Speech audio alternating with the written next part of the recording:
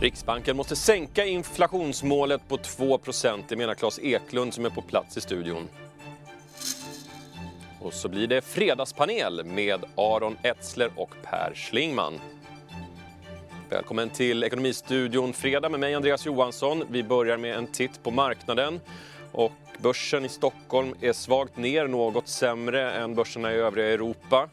New York ser ut att öppna ner på ungefär samma nivå som i Stockholm. Och vi har fått en coronauppdatering från Coca-Cola som rapporterade idag en negativ volymeffekt på 2-3%. Men läskjätten tror sig fortfarande kunna leva upp till målen för helåret. Kina är Coca-Colas tredje största marknad.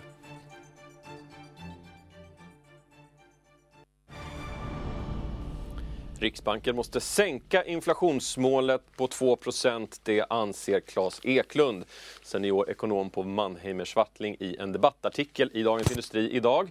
Välkommen hit till studion. Tackar. Välkommen hit säger jag också till dig, Felicia Åkerman, analytiker på Dagens Industri. Tack. Vi börjar med Riksbanksprotokollen dock, som blev offentliga idag. Är det något som förvånar dig, Felicia? Nej, det var ett ganska neutralt tonläge och det kändes väl rätt väntat. Däremot, någonting som var kul i det, som jag har efterlyst ett tag, är ju att det faktiskt uppstod en diskussion mellan ledamöterna. Nu är man ju inne i det här väntaläget och bilden av att det är en liksom ganska hög ribba till att man ska röra räntan igen förstärktes ju. Men just för att man är i det läget så tycker jag man kan kosta på sig att lägga mer tid och kraft på kommunikationen utåt. Och en del av det är också att ha diskussioner sinsemellan som förtydligar positionerna. Det var väldigt trevligt att få se det för en gångs skull. Penningpolitiken i de stora valutaområdena har gått in i ett slags vänta och se-läge enligt riksbankschefen Stefan Ingves. Håller du med, Claes? Ja, det kan man nog säga. Och jag håller med Felicia om att det var inget överraskande i protokollet egentligen. 5 av de 6 började sina statements med att säga jag håller med om att vi ska ligga fast i 2 år. Och den som kanske de flesta hade tyckt var mest spännande, Per Jansson som anses vara den mest duvaktiga, han sa inte det i början utan han resonerade sig fram, men han landade precis samma slutsats som de andra. Så att jag håller med, det verkar ju som de ligger i vänteläge både i Sverige och på många andra håll också. ECB har ju väldigt tydligt sagt att nu ligger vi still och vi gör vad som krävs, det vill säga man har en sorts open-ended penningmaskin som pumpar in likviditet i Europa så länge det behövs. Och eftersom deras egen inflationsprognos är att man ligger klart under inflationsmålet minst 1,5-2 år framåt, så betyder det att de tutar och kör i 2 år till också. Under inflationsmålet leder oss osökt in på din debattartikel idag, Claes. Den svenska inflationen ligger nästan 1 hel procentenhet under och du förespråkar därmed en sänkning av själva målet. Varför? Alltså, tittar man tillbaka på det här målet så skrevs det ju för ett kvartssekel sedan drygt. Och då var inflationen hög, 2% ansågs vara väldigt, väldigt lågt. Men egentligen så fanns det ingen vetenskaplig underbyggnad. I den mån det fanns så sa man att kvalitetsförbättringar kanske kan värderas till 2% om året. Så 2% inflation är då prisstabilitet. Okej, fair enough. Nu har vi haft det där målet och det visar sig att de allra flesta år har vi legat under målet. Vi har inte nått målet. Och detta trots att Riksbanken de senaste åren har haft negativ ränta. Man har köpt upp halva den svenska statsskulden och man har låtit kronan falla. Och det betyder ju att det funkar inte. Och jag tror att huvudskälet till att det inte fungerar är att disinflationskrafterna, det som trycker ner inflationen, de är globala. Det är väldigt starka krafter. Det är lågkostnadskonkurrens från Kina, det är digitalisering och så vidare. Och om en liten öppen ekonomi, om en centralbank i en sån ekonomi då på egen hand ska trycka upp den nationella inflationen till det här målet som ingen når egentligen, då måste man ha superhjältekrafter. Och det har inte Riksbanken. Och därför när man då försöker så tycker jag man skapar mer problem än man löser. Politiken, ska vi säga, kostar mer än den smakar. Och då måste vi måste förstå det. Och jag tror att de flesta utanför Riksbanken faktiskt förstår det. Felicia, vad säger du? Håller du med, Claes? Ja, alltså så här. Jag tycker det är väldigt bra att det uppstår en diskussion om inflationsmålet och vad som är prisstabilitet. De flesta tror jag ändå har förstått och köpt det. 2% behöver inte vara en helig ko sådär.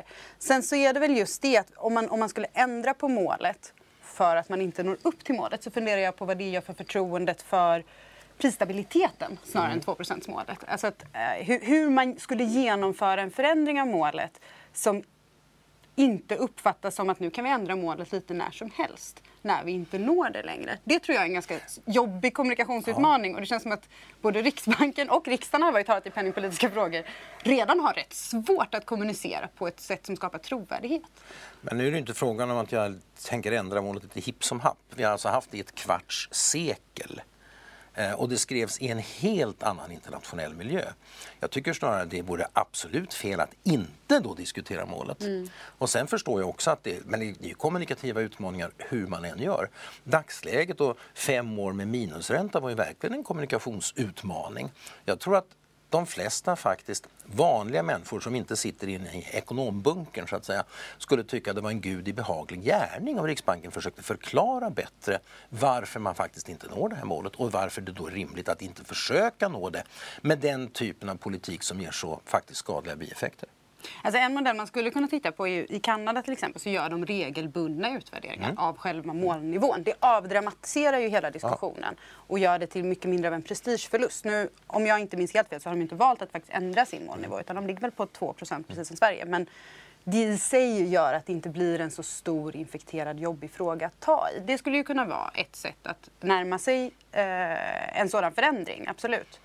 Men jag föreslår ju faktiskt inte den här artikeln att de ska kunna ändra pang bom till någon spikad siffra. Jag säger att de ska erkänna att de inte har nått målet på länge och att de antagligen inte kommer att nå det framöver heller och att de inte kommer att vidta så att säga skadliga åtgärder. Och det betyder att man de facto säger att okej, vi sänker målet. Men sen säger jag också låt oss därför, eller jag tycker att de borde säga, låt oss därför starta en ordentlig diskussion om vad det rätt inflationsmålet bör vara. Om det säger 1,5 eller 1 eller någonting annat, det vet inte jag idag. Lika lite som någon annan. Men det är uppenbarligen lägre än 2. Ja, och jag tycker dagens protokoll lite illustrerar hur olika man kan hantera det där. Om man jämför typ Henry Olsson som sitter och säger att måluppfyllelsen är god framstår ju kanske lite som verklighetsfrånvänd när man samtidigt ser att man inte når upp till det här målet. Och sen så tar man Martin Flodén till exempel som öppet pratar om att förtroendet för inflationsmålet kanske inte är helt återställt. Det finns liksom, de illustrerar ganska väl de här olika banorna man kan ta för att starta en sån här diskussion utan att det behöver bli jättedramatiskt och jättejobbigt.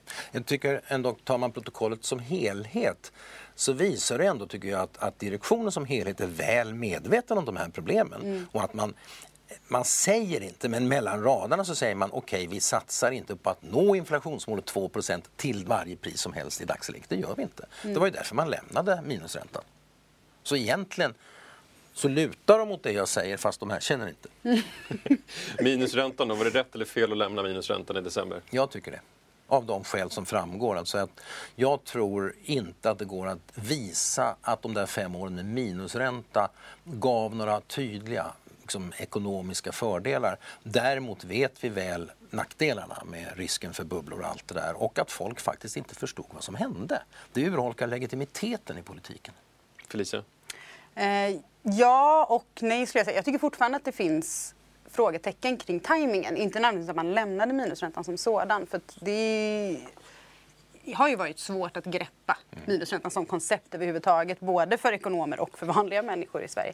Men jag tror att när man, med den timing som man valde och också med hur man valde att kommunicera det innan man faktiskt genomförde höjningen så skapade man ännu mer frågetecken kring vad reaktionsfunktionen egentligen är. Alltså på vilka grunder Riksbanken fattar sina beslut. Och även om det då är ett korrekt beslut och även om det kanske fattas på korrekta grunder. Om det inte kommuniceras med nästan all övertydlighet så riskerar det också att skada lite förtroendet för hur banken funkar. Vad det är som gör att de agerar som de gör. Och det kan vara svårt nog att hänga med i penningpolitik som en person som inte sitter och tittar på det varje dag. Jag tycker man ska underlätta så mycket som möjligt för människor att förstå vad det är som händer. Och där tycker jag inte att de gjorde ett tillräckligt bra jobb.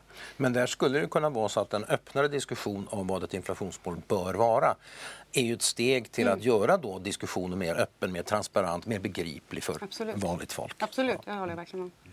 Finns det någon reell möjlighet att man kommer förändra inflationsmålet då? Alltså sannolikheten att skulle göras just nu tror jag är ganska låg. Men jag menar, det finns ju tryck. Vi är ju inte de enda som sitter och pratar om det här. Jag har ju jobbat på bank förut och jag jobbar på advokatbyrå nu. Och alla kunder och klienter som jag träffar och som är intresserade av politik, de pratar väldigt mycket om just det här. hur svårt det är att förstå att Riksbanken har drivit den här politiken för att nå ett mål som sen de aldrig når.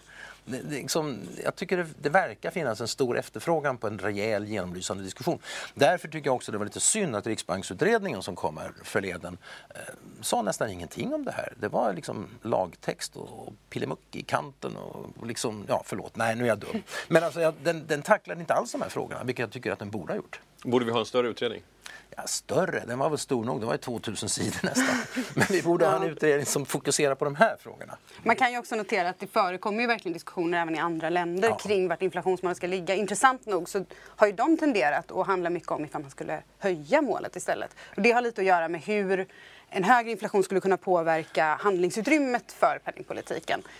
Sambandet mellan den neutrala nominella och den neutrala reala räntan. Sådär. Det är ju en helt annan diskussion än vi har och det framstår ju kanske som ännu märkligare att tänka sig att man skulle höja när man inte ens når 2%. Nej, men alltså det där är ju också en teoretisk ekonomdiskussion. Med en högre inflationsmål så precis som du säger, då får man en större handlingsfrihet.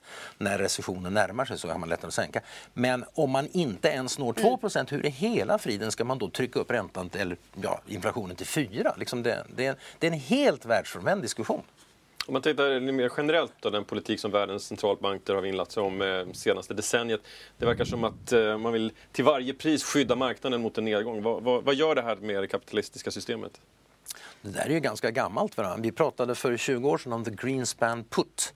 Alltså köpoptioner på Greenspan eftersom man visste att Fed inte skulle försöka bromsa uppgången på marknaden men däremot rädda marknaden vid nedgång.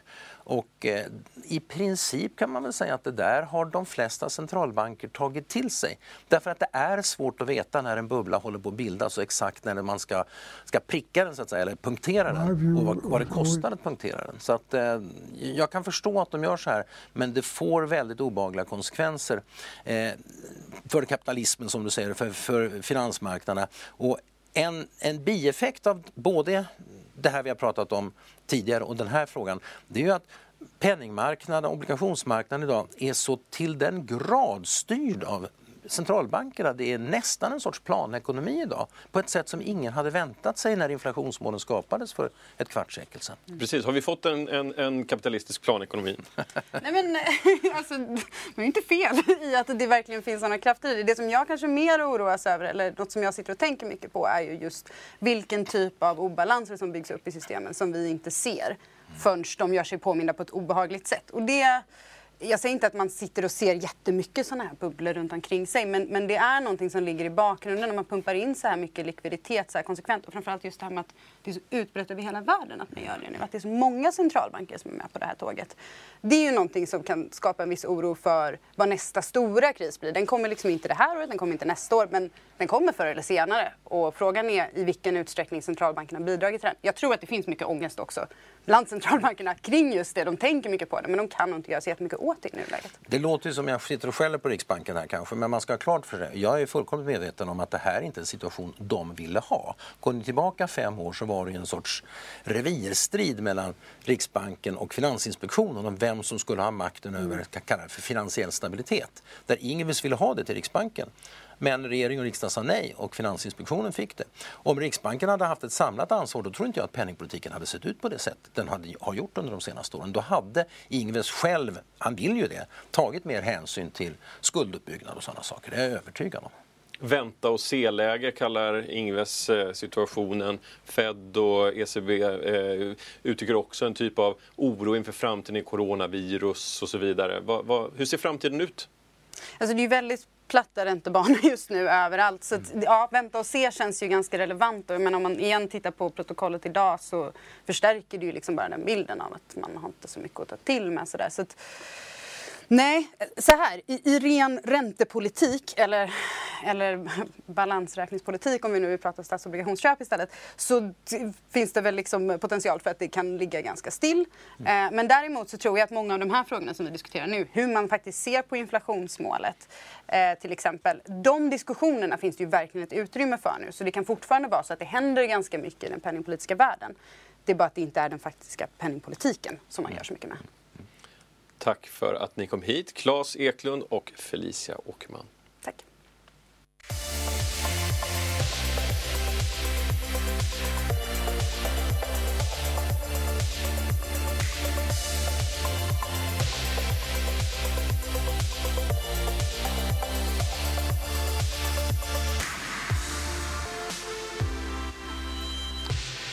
Det blir dags för fredagspanel och med mig i Ekonomistudion har jag Aron Etzler, partisekreterare på Vänsterpartiet. Välkommen hit. Tack. Och Per Schlingmann, författare och tidigare moderat partisekreterare. Men Aron, till att börja med, du presenterades som Vänsterpartiets Per Schlingmann, eller hur?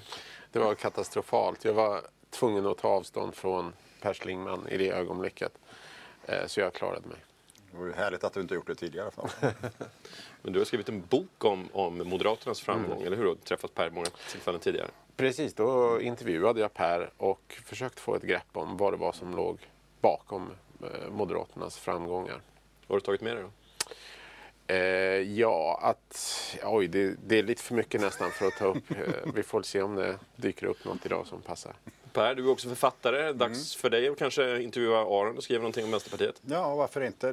Men Vänsterpartiet är väldigt spännande därför att vi ser nu hur Vänsterpartiet har ett momentum just nu och har hittat liksom en lucka i det här nya politiska landskapet. Så att, det blir spännande. Jag tror att det finns mycket forskning som kan göras längre fram på Vänsterpartiet. Jonas Sjöstedt har ju rekordhögt förtroende hos väljarna men har ju nu valt att sluta. Vem tar över efter Jonas? Ja, det får vi se. Det är faktiskt nomineringsstopp idag. Preliminärt nomineringsstopp. Så då får vi se hur många som kommer in helt enkelt. Sen kan vi ju säkert säga kloka saker om det. Igår så stod det klart att Vänsterpartiet, Moderaterna och KD tillsammans pressar regeringen i frågan om arbetskraftsinvandringen. Kommer vi få se mer av den här typen av samarbeten framåt? Ja, jag tror det. Aron har säkert ett bättre och mer relevant och insatssvar på det. Men det tror jag absolut vi kommer få se. Sen tror jag att framförallt i Moderaternas horisont att man måste balansera lite här. På ett sätt så kan man ju säga att man sätter press på regeringen. Man sätter press på januariavtalets partier. Man kan till och med skapa förändringar. Men i den andra vågskålen så ligger att väldigt många väljare också kan se det här som väldigt mycket av ett politiskt spel. Och nu har ju Ulf sagt egentligen att han vill gå mot ett nyval, så tror jag man kan tolka det. Men det är klart att ju längre vi går i mandatperioden, det är 2020 nu, nästa val är 2022. Så jag tror att Moderaterna måste vara ganska medvetna om att man inte hamnar i positionen att man taktiserar och spelar för mycket.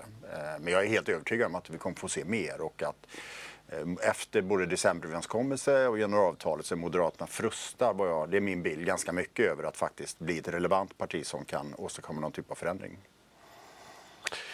Alltså, det här är ju kanske någonting som folk tror är jättesvårt för Vänsterpartiet. Men det är det inte så länge som det finns tydliga sakpolitiska skäl. Och det har det gjort alla de här gångerna. Första gången var det en privatisering av Arbetsförmedlingen som i princip ingen i Sverige vill ha. Det är ganska lätt då att se att man kan samla en koalition mot det. Andra gången så var det stora tillskott till välfärden, vilket jag tror också i den här situationen där det skärs ner överallt är rätt efterlängtat. Och nu har det handlat om arbetskraftsinvandring som sedan 2007 har orsakat stora problem. Och så länge som det är liksom motiverat ur sakliga skäl så funkar det här alldeles utmärkt för Vänsterpartiets väljare. Hård press på Löfven också i veckan. Hur sköter han sig? Alltså jag är ju förtjust i Stefan Löfven. Jag gillar honom som person. Och det kan jag väl säga att sen Reinfeldt, när jag skrev den här boken om Reinfeldt så uppmärksammade jag ju att Moderaterna har en väldigt sån negativ kampanj ofta mot den socialdemokratiska ledaren. Det hände Mona Sahlin, Göran Persson och så vidare. Och det pågår ju en sån kampanj nu mot Stefan Löfven. Jag skulle säga att det är inte han som är problemet utan att det sossarna gör inte riktigt går ihop. Alltså deras huvudbudskap är ju att man ska liksom dra ner på invandring och vara ett sånt här hårt parti. Och samtidigt så sätter man sig ihop med Centerpartiet och Miljöpartiet och ska regera. Det vore egentligen mer logiskt om de regerar med den här linjen ihop med Moderaterna och Kristdemokraterna. Sen är det ju också den här saken att man har ingått ett avtal som man tar mycket allvarligt på, 73-punktsprogrammet, som det sen inte finns majoritet för i riksdagen. Och det är ju mycket mer av problemet än Stefan Löfven som person som jag tycker är både sympatisk och klok på många sätt. Per, vilka frågor kan du se framåt Vänsterpartiet och Moderaterna samarbetar kring? Nej, men jag tror att om både Vänsterpartiet och Moderaterna är öppna så tror jag att man kommer kunna hitta en del frågor. Om man tittar på exempelvis att skjuta till mer resurser till kommunerna så var ju inte det det är inte givet att Moderaterna skulle landa där. Så jag har lite svårt att överblicka det. Men jag tror precis som Aron säger att Socialdemokraternas problem tror jag är mycket större än att bara handla egentligen om det parlamentariska läget eller Stefan Löfven. För jag tycker att Löfven tror jag väldigt många tycker är en ganska bra statsminister.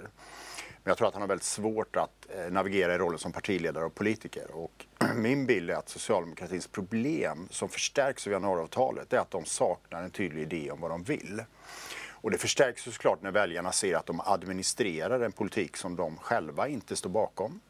Och de har varit oerhört dåliga på att faktiskt peka på att det här är det vi vill i 73-punktsprogrammet. Utan först var det Centern som definierade sig själv som enorma segrare. Det här är ett liberalt program med arbetsrätt och vi ska ha marknadshyror på nyproduktion och allt. Arbetsförmedlingen. Sen kom kritik mot Arbetsförmedlingen.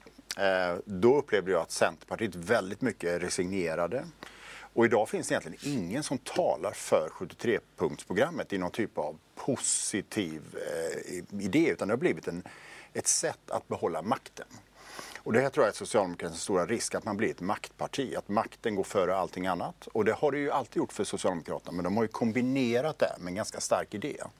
Och nu saknas idén. Så jag tror att det har inte med Löfven att göra, utan på något sätt så måste de initiera en sån här process. Och det finns en del socialdemokrater som säger så här att det bästa de kunde göra är att gå i opposition och faktiskt söka tillbaka till liksom vad de vill. Och jag tror det ligger mycket där. Håller du med då?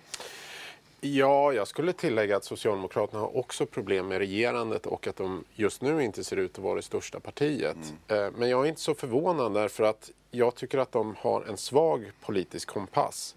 Och när de till exempel tittar utomlands så förkastar de ju alla framgångsrika socialdemokratiska partier oavsett om det är i Norge eller om det är Sanders kampanj i USA eller Jeremy Corbyns kampanj. Det var lite chockerande att se sossar närmast spotta på Jeremy Corbyn och säga titta vad misslyckat. Samtidigt som man kunde se att han låg ungefär 10 procentenheter över då de svenska sossarna. Och det här är det tredje bästa partiet i hela Europa. Och Malta och Rumänien är då liksom starkare socialdemokratiska partier. Så det är nästan som att de vill inte av något slags politiska skäl titta på vad det är som kan återskapa starka socialdemokratiska partier. Och ett av de skälen kanske är att de partierna har en linje som mer påminner om Vänsterpartiets. Alltså när jag åkte till London 2017 så var det jag som var representanten på Labours valvaka och det fanns inte en socialdemokrat där. Så det är ju någonting om att man har gått i den här fåran där man söker sig till mitten och till, ärligt talat, en massa förlorarpartier i europeiskt perspektiv. Kommer regeringen att hålla? Ja, jag tror att den kommer att hålla, men jag tror samtidigt att det finns en annan dimension och det är att alla partier måste ju fundera på hur förhåller vi oss till nästa val. Så jag tror att man kommer lösa upp januariavtalet en bit innan nästa val. Och då kommer ju frågan handla väldigt mycket också hos både Annie Lööf och hos Liberalerna kring hur förhåller de sig framåt. Men jag tror att det finns en annan intressant dimension här, för du nämner ordet mitten. Och du skrev i en bok om Moderaterna, så här, då handlar det väldigt mycket om Moderaternas utmaning att ta ner trösklar, vi är valbar för fler. Och det fanns en väldigt stark konsensus i svensk politik som då M och S försökte misstänkliggöra varandra för att man stod utanför den här konsensus. Idag tycker jag att det är väldigt tydligt så att det väljarna söker är mycket mer tydlighet. Att stå för tydliga värderingar, att ha en tydlig idé och kanske inte att vara så mycket mellanmjölk som möjligt.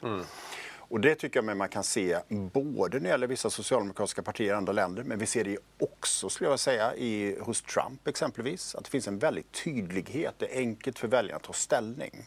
Och jag har ju under flera år tyckt att Vänsterpartiet har underpresterat i meningen att det finns en potential för vad jag skulle kalla, det skulle du aldrig göra, men kalla nästan för vänsterpopulism. Därför att vi har väldigt mycket populism på den andra sidan, men väldigt lite där. Och det finns väldigt starka värderingsmässiga uppfattningar där svenska folket inte ser ett alternativ. Det socialdemokratins styrka är ju synen på rättvisa.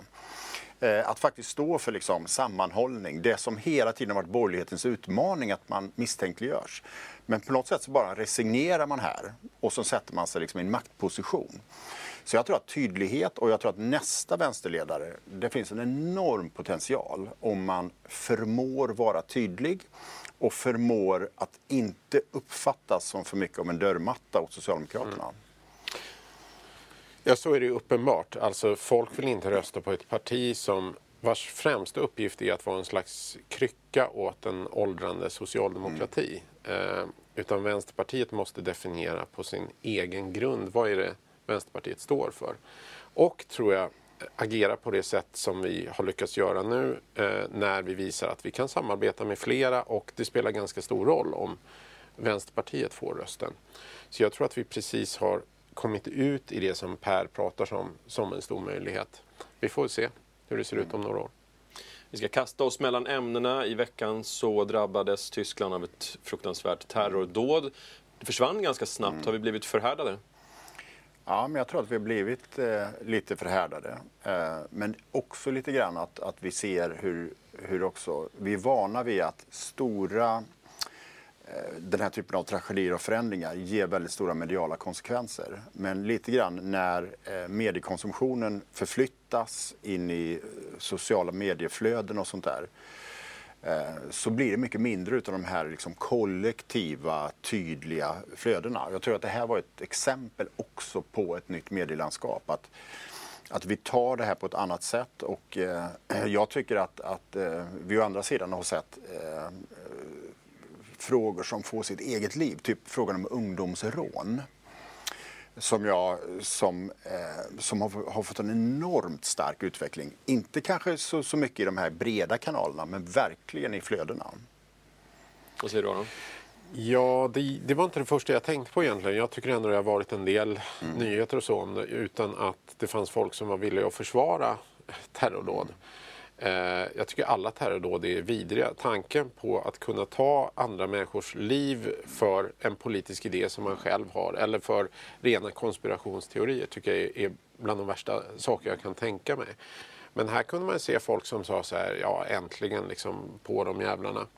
Och jag tror att det var väl det som chockerade mig mest, och som jag tycker att man borde prata om. Börjar vi få en del av befolkningen som har en acceptans för att blod ska flyta på gatorna?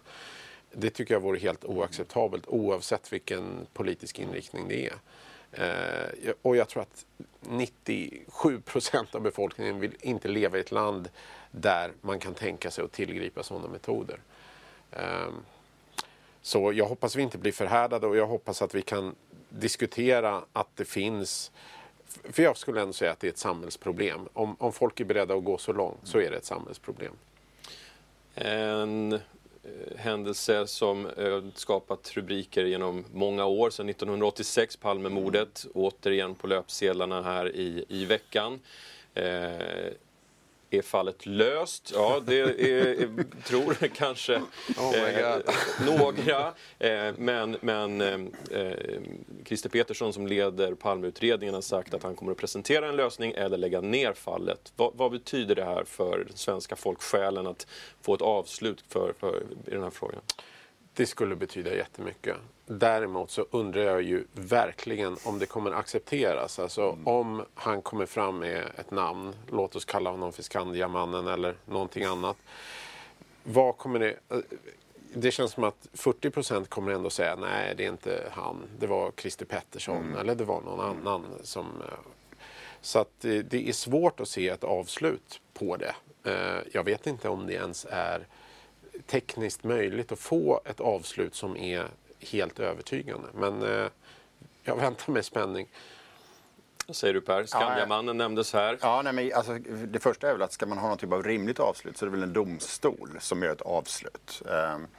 Utan jag håller helt med. Jag tror att det här kommer att vara kvar i diskussion i medierna, bland privatspanare och andra. Om det är nu så att han kan ju presentera en väldigt häpnadsväckande nya uppgifter där vi faktiskt kan få en domstol som gör ett avslut. Men vi har ju faktiskt haft en person som har blivit dömd i tingsrätten men sen friad. Så att... Men det här visar ju också att den här enorma sprängkraften som finns i någonting som kanske bara var ett uttalande han gjorde, att nu måste vi få ett slut på själva utredningen. Det är ju det handlar om. Det är inte själva fallet. Men vem vet? Ingen av oss vet. Så att, men sannolikt är det väl så att det här kommer finnas kvar lång tid tillbaka. Eller lång tid framåt. Helgen är snart över oss, och jag tänkte avsluta med att ställa frågan, Per, vad köper du i helgen? Och jag köper det helgen. Om jag köper någon coronaöl får jag se. Men jag ska faktiskt åka skidor så att det tror jag blir lite härlighet på afterski och annat. Aron? Det kommer bli en biljett till något badhus för mig och min son, tror jag. När du läser den långa listan på alla som kandiderar efter dagen. Exakt. Härligt. Stort tack Aron Tackar. och Per för att ni kom hit till Ekonomistudion. Tack. Det är fredag och börsen är svagt ner. Vi kan konstatera att veckans bästa bolag på huvudlistan är Oasmia som lyft över 50% efter nyheten att bolagets läkemedel Apialea går till försäljning i flera nordiska länder.